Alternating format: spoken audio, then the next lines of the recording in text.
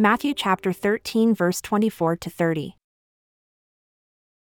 Jesus told them another parable. The kingdom of heaven is like a man who sowed good seed in his field. But while everyone was sleeping, his enemy came and sowed weeds among the wheat, and went away. When the wheat sprouted and formed heads, then the weeds also appeared. The owner's servants came to him and said, "Sir, didn't you sow good seed in your field? Where then did the weeds come from?" "An enemy did this," he replied. The servants asked him, "Do you want us to go and pull them up?" "No," he answered, "because while you are pulling the weeds, you may uproot the wheat with them. Let both grow together until the harvest. At that time I will tell the harvesters, first collect the weeds and tie them in bundles to be burned, then gather the wheat and bring it into my barn." Lord Jesus, teach us your ways.